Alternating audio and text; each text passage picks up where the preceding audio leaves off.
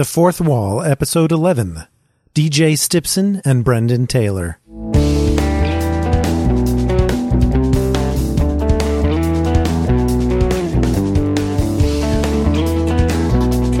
You are listening to The Fourth Wall, a podcast that takes you beyond the screen or the page and brings you into our conversations with the creative people behind your favorite movies, TV shows, comics, and more. My name is Michael R. I'm the podcast editor here at Den of Geek, and today we're talking to DJ Stipsen and Brendan Taylor. DJ is the cinematographer of What We Do in the Shadows, the original movie version and the new television version on FX, and Brendan Taylor is the visual effects supervisor for the TV show. And boy, did these guys have a bunch of great stories and behind-the-scenes descriptions of what it is that a cinematographer and a visual effects supervisor do, especially on a show as unique as What We Do in the Shadows, which is a half-hour comedy, a single-camera comedy that has a surprising number of visual effects. So let's go ahead and listen to the interview we had with DJ Stipsen and Brendan Taylor just before the finale of Season 1 of What We Do in the Shadows, which has already been renewed for Season 2 on FX. Okay, we're here with cinematographer DJ Stipsen and visual effects supervisor Brendan Taylor from the FX vampire comedy, I guess I could call it, What We Do in the Shadows. Welcome, gentlemen. Hello. I have to start with DJ and ask, because you were involved in the original movie, how has this experience differed from the New Zealand production? And are there other people besides Taika Waititi and Jermaine Clement who were involved in the first iteration and this one as well? Yes, there was. The costume designer, Amanda Neal, came over to Toronto to shoot the series, and she had also was also costume designer on the film. And she was also costume designer on a spin-off of the film that we shot in New Zealand called Wellington Paranormal. I don't know if you remember, in the film there were two cops that turned up to check out a bit of a ruckus at the house, and they were hypnotised by Viago and taken around the house and were seeing the most horrific things. But of course, because they were, or glamoured, sorry, it's when there's a vampire, because they were glamoured, they didn't see anything and walked back out again. They were so popular that Jermaine was convinced to write a spin-off series. And in fact, the actors were so good. So Amanda was costume designer on that spin-off series, and also the designer of the film, Ra Vincent, was also the designer on that spin-off series and designed the pilot of What We Do in the Shadows, but wasn't available to do, once it got picked up, the rest of the series. So his art director, Kate Bunch, stepped in and did episodes 2 to 10 for the TV series. And has it been quite different doing this TV production? I imagine it must be. Yeah. Well, for a start, there was a lot more money compared to the film. So we could do more cool things, which was really, really good. Taika and Jermaine acted and directed and wrote the film. So firstly, on the floor, you had two blokes acting and trying to direct and trying to keep a handle on other actors' performance at the same time. So it was a great experience in the sense of being very, very inclusive. They would often refer to me and the other operator, was that okay? Did you get that? Do you think we need this shot? So it was really quite fun from that angle. The other difference, and in fact, Jermaine said to me on the phone when he phoned me up about working on the series, he said, "Oh, mate, don't worry. It's not going to be nearly as anarchic as the film." And I was like, "Oh, thank goodness for that. I don't know if I could do that again." The film had a script which was merely an outline of how the story may progress, and we shot the film chronologically, and we went back, I think probably about 3 months later, and did a week's worth of pickups. Once they got the edit in a reasonable order and worked out what they really needed to polish it. But the script was merely a guideline, and they were very clever because they embraced the mockumentary style completely and utterly by making that a guideline. And the other thing they did is they wouldn't let anybody, apart from the shooting crew, see the script. So no actor who was in that movie, apart from Taika and Jermaine, had seen the script. So they had to react to the performance that Taika and Jermaine were giving them to work out what was going on.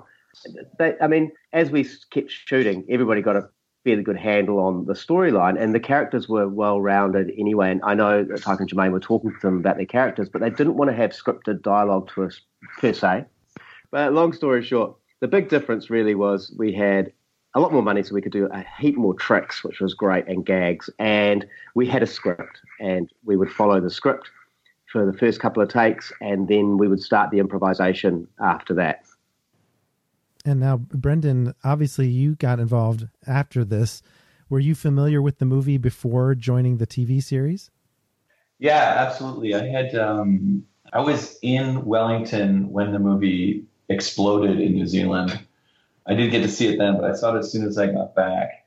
And as soon as I heard that it was happening, I campaigned very, very heavily to get it.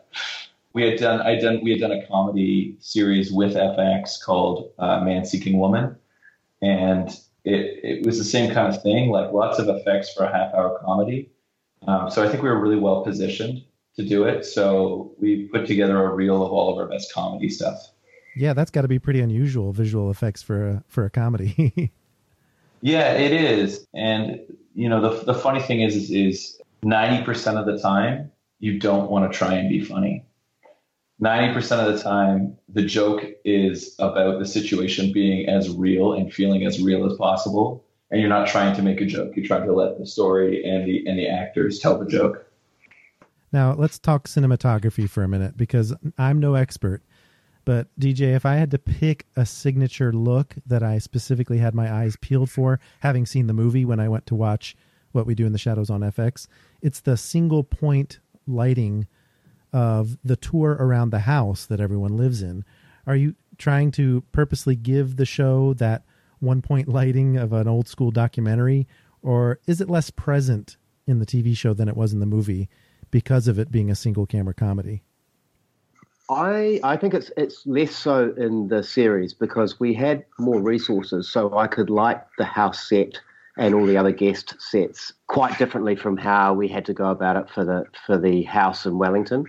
But the premise behind the documentary light on top of the camera was really, no real documentary does that anymore. That's maybe a cop show, if you're chasing after some cops and some crims, at night you're going to put that on to have a look. But those days are kind of gone. But people still react to that. So it was really important that we had that going to remind the audience that this was observational, to make sure that the audience never forgot that it wasn't drama.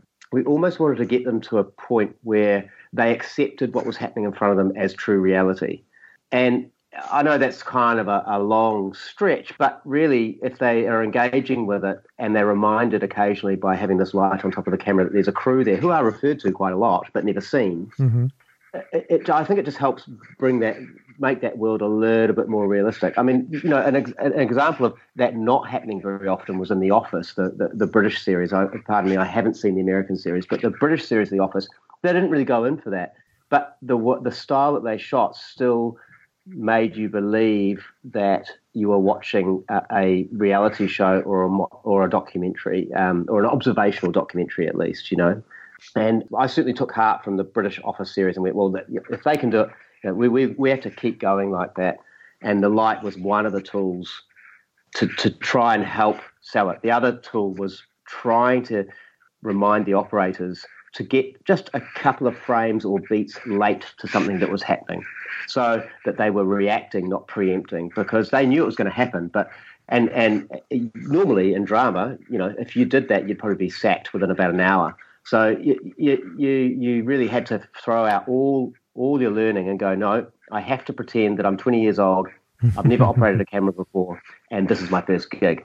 And if you kind of went in with that premise, you can react to things better. And the two operators did an amazing job in actually doing that. So that were the two big tools to try and bring the audience in and keep the mockumentary feel going. And now, Brendan, you've taken the special effects to a whole new level from the movie. But did you also seek to evoke the look of the original movie as well, in a sense? Yeah, absolutely. There was no point in reinventing the wheel. I thought that the movie did a great job, especially with the transitions from bat to vampire and vampire to bat. Jermaine was just like, make it look like that. It's great the way it is. So, but that was the only effect. And the werewolf eyes as well, that we could actually draw inspiration from the film, because everything was so new in the TV series. It was a new gamut of stuff to do. Yeah, well, that's definitely one of the more subtle things. You almost don't want to notice it. That's how you know you did it right. Exactly right. And that's how you know the joke's going to sell. Is if the audience doesn't know that it's an effect and just believe, like DJ was saying, believe that what they're seeing is real, or at least get into the mindset that what they're seeing is real. If the effects start to stick out and you start to realize that they're effects, I don't think we've done our job, and I don't think the joke lands. Now, one of the other things that sort of establishes the atmosphere is the saturation of the colors, because the show is quite colorful in its own way, but you also have to keep things dark. So, DJ, what are some of the things you do as director of photography to make the house and its surroundings look more ancient? And are there challenges to not being able to use sunlight, except with Colin Robinson's scenes, of course? It is unique, I've got to say. And if I hadn't done the film, I probably would have been quietly freaking out the entire show. You were quietly freaking out the entire time. Yeah, I didn't show it. It was my stony exterior. I learned so much on the film how to go about allowing almost 100% freedom for the actors and allowing the camera to go anywhere it wanted in the set, but keeping it oldie worldy looking and dark. And, you know, as Jermaine said to me a couple of times, he's like, look, mate, I know we're going to keep it dark, but it is a comedy. I'd kind of like to see their eyes. So there's a really fine line to walk, because, you know, performance is in the expressions as well. So based off the experience on the film, and Ra Vincent and I happened to be working on Wellington Paranormal at the time that he was prepping the show, so the pilot in LA. So we had a few conversations, although I wasn't shooting the pilot, we had a few conversations based off, he wanted feedback from me about the house and the film and what we could change, you know, what would you change if you could, and all those kinds of things. And the biggest thing was all the ceiling pieces in the house have to come out, because you've got stunt wire work happening in the house quite often. And that's really tricky. I'm not a big fan of using top light through ceiling pieces, but when the camera can go anywhere it wants following the actors, you kind of need a get out of jail free card, and that is generally very subtle top light. I didn't have that in the film. We couldn't afford to ceiling the entire set. So we had shoot off issues, you know, as soon as the camera went low, you'd be shooting off the top of the walls, and we had a few issues like that on the film, and I didn't want to have that in the series. So the whole house had ceiling pieces, which were basically stretched canvas over wooden frames that were very light and could be removed very quickly from the set. And they were, you know, the panels were, I don't know, 1200 by 2.4 or something like that. And I would push light through there if I really had to. The other tricks that I learned was we got lots and lots and lots of little LED strips that were battery powered with very small battery packs, and we would tape them to the backs of chairs, the sides of tables. I built a prototype in New Zealand that I didn't bring to Canada, so I got the rigging gaffer to build me what's essentially a box frame, so just aluminium framing in a cube, and we put calico, unbleached muslin on the sides in panels that you could take off. It's kind of, I hope I'm doing the description service. It's like a cube that has independent cloth panels that are Velcro to it. So now the cube has a skin, and you can take those off independently. And then on top of that, you could put black panels that cut the light. So you could shape the light very quickly, but also you could hide them. We made really, really small ones and really, really big ones. So you could put them under a table. You could have a lighting technician carry one on a fish pole and walk with the actors. And they were so soft, you couldn't see where the source came from. The third thing in the arsenal was practicals and candles. So we wanted the house to feel old, and candles and flickering practicals were the things that were going to bring that to the house. And I mean, in some shots, I've got to say, I felt like I'd put too many practicals in the frame, but we kind of needed it to enable two cameras to shoot anything they wanted in any room. It was sometimes up to, I mean, I think in the werewolf scene, we had 12 actors on the floor. in one room. So that's really tricky if you're going from wide shot to close up on a zoom. So you have to light everything. So it still was a big learning process, but it was enjoyable because it was so challenging. And sometimes I didn't know what the hell I was going to do. Like I just stood there going, I don't know how I'm going to do this. But it was great. I loved it because that was such a challenge. And of course, the design. The house was so beautifully designed and set decorated. That helped us create that old world feel. And one other point, Michael, that I should make is that Jermaine and I spoke a lot about the vampires had to love that house and love living in it. And they had to feel really uncomfortable when they went outside. The outside world had to be baffling to them. They knew the house intimately. That was all great. But as soon as they went out, and I think it's evident in the Staten Island Council episode, they get on a fluoro-lit bus. It's pretty ugly. They go to a council chamber. It's pretty ugly. But they're also constantly bamboozled by bureaucracy and why do people do stupid things that they're doing. And the only people that know why they're doing it is Coleman Robertson and Guillermo. So they're our guides to the outside world. So visually, we were always hunting for the ugliest locations to try and bring a bright, fluorescent lit feel so that the house really stood out in the episodes as opposed to, so it stood out against the locations. Yeah, well, I think that was successful in that respect. And, the fluorescent lighting of the office, Colin Robinson's office or the city council was definitely a contrast for sure. Yeah. Now, Brendan, we mentioned the bat transformation, and I love that they actually say the word bat. That's got to be a pretty good cue for you in editing to work around their mouth movements to start the effect. But tell us what goes into smoothing out the transition when the actor leaps into the air, and then how much of what we see as the bat is real. Okay, so it's funny because I asked Jermaine how they did it, how they did the bat transformation in the movie, and he just sort of looked up and he said, "We just jump in the air and you take over." I was like, "Okay," but the bat thing was something that I think Matt Berry had come up with, and he's the only one. So Laszlo's the only one that says bat. Everyone can just do it, except. Funny that you mentioned it. Not every time, because where we would take over is at the apex of the jump, right? When they stop going up and start coming down, that's when we do it. But the bat he never said bat at the right time. So you'll see some where he says it way before, some where he says it right on, and some actually where he says it's late, and he's already turned into a bat when you hear the word bat. But what we would do there is. It was myself and Ryan McNamara, who was the on-set supervisor for it. In the simplest of cases, we would just lock the camera off, have them all jump up in the air, and then shoot a clean plate so that we can erase them out of it. In the more difficult cases, they would be moving, and we would just try and do a clean plate. But of course, it's never going to line up if the camera's moving. And then we would bring in it's called an HDRI, which takes all of DJ's lighting information at a bunch of stops. And then we had a little bat on a fishing pole that we would just put through the scene just for reference for the artists when they get back there. Yeah, and to avoid getting too technical, we created a particle simulation because right when they transform, there's a poof of particles. That was a particle simulation in a program called Houdini that we would then put in, and then all the bats that you see in the show are completely digital animated bats. Okay, but you did have a fishing pole for reference. I'm glad you added that little bit of detail because it seemed like there must be something like that too. Yeah. It's really helpful because it takes away all the guesswork. There's so many times you're just sitting there looking at a shot, and everybody in the room knows it's wrong. Everybody has a different opinion of why it doesn't look right. But when you have that reference, you can just say, oh, I can see there's a little bit more kick on his wings when he gets to the top or whatever the reason is. It becomes immensely helpful in the final stages of finishing a shot.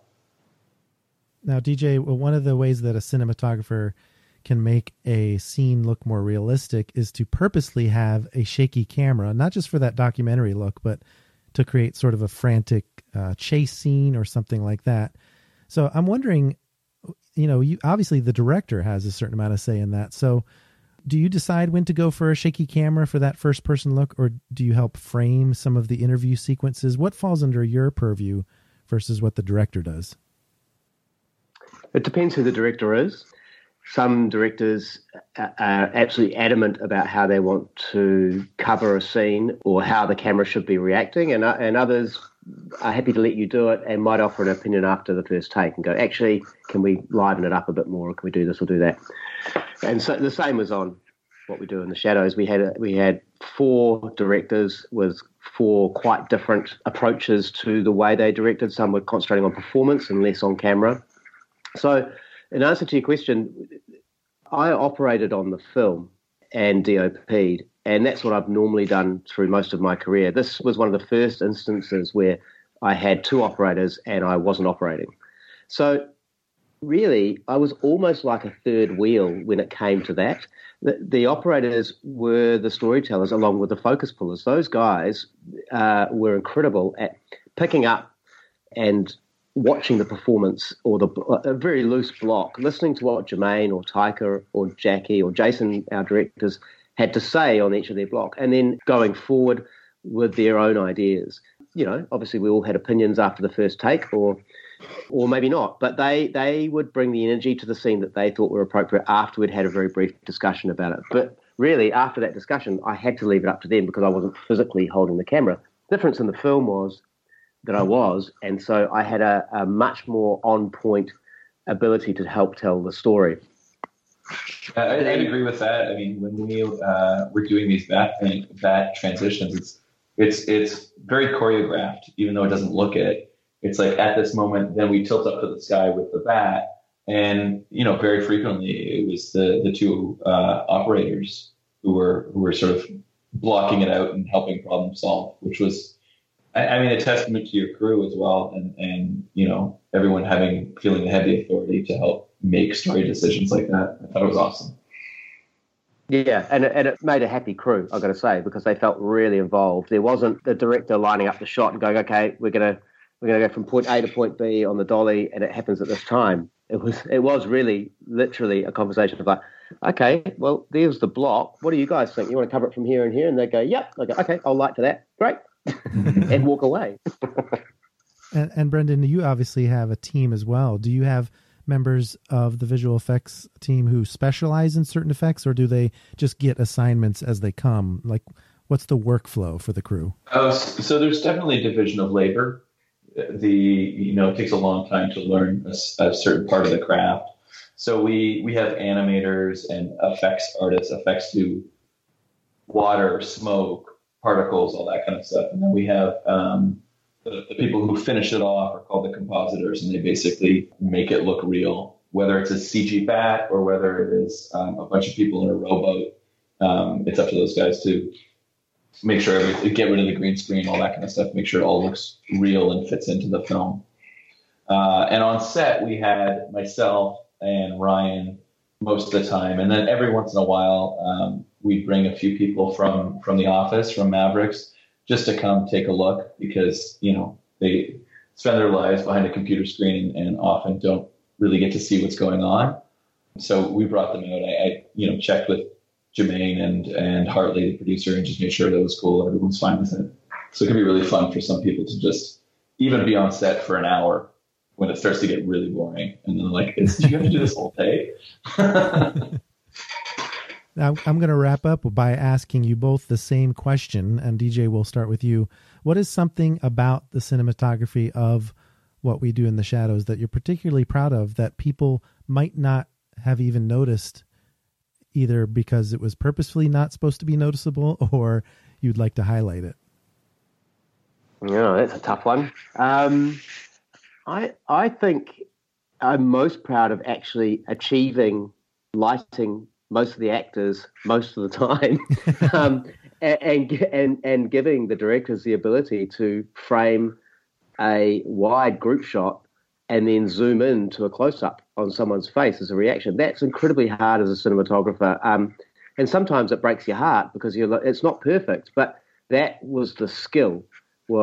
It was really complex, but it looks so simple. And I think that's what I'm most proud of, is that every day I was challenged and I couldn't do it the way I've been trained my entire career. I had to do it a different way, and I found that really, really exciting. There is one other point I'd like to make that I think we haven't covered, which is from a VFX point of view, this is an insanely complex show because for one moment we can't leave the premise that it's a mockumentary.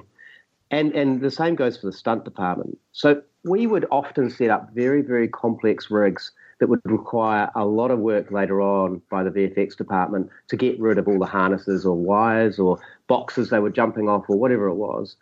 And Brendan and Mavericks, they were incredible at letting us shoot it in a documentary style. On a normal show, I think the VFX department probably would have been in tears every day because we were.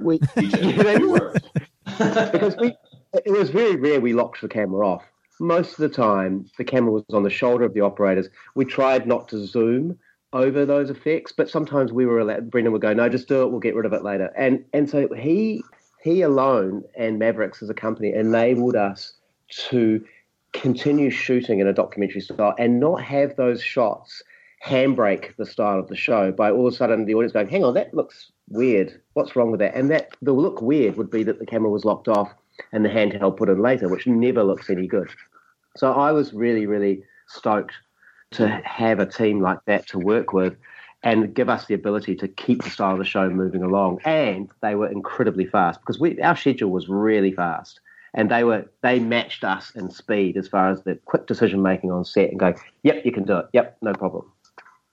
Yeah, thank you for saying that. Because that was one of the things that I was going to say. It's hard for me to choose something that people wouldn't have known as a visual effect. My favorite shot, actually now officially my favorite shot of all time that I've ever done, is the Baron vomiting and flying through the air. But that's obviously a visual effect because you can't do that to someone. But I would say the part that I'm actually most proud of is something that nobody really sees, which is the production meetings and the visual effects meetings and the concept meetings and even the moments on set where because it's so much is made up on the spot, you really have to be quick on your feet and you have to think quickly and all the while having the story in your mind and having this documentary feel in your mind. It took us a while to learn from DJ and Jermaine exactly how this all worked.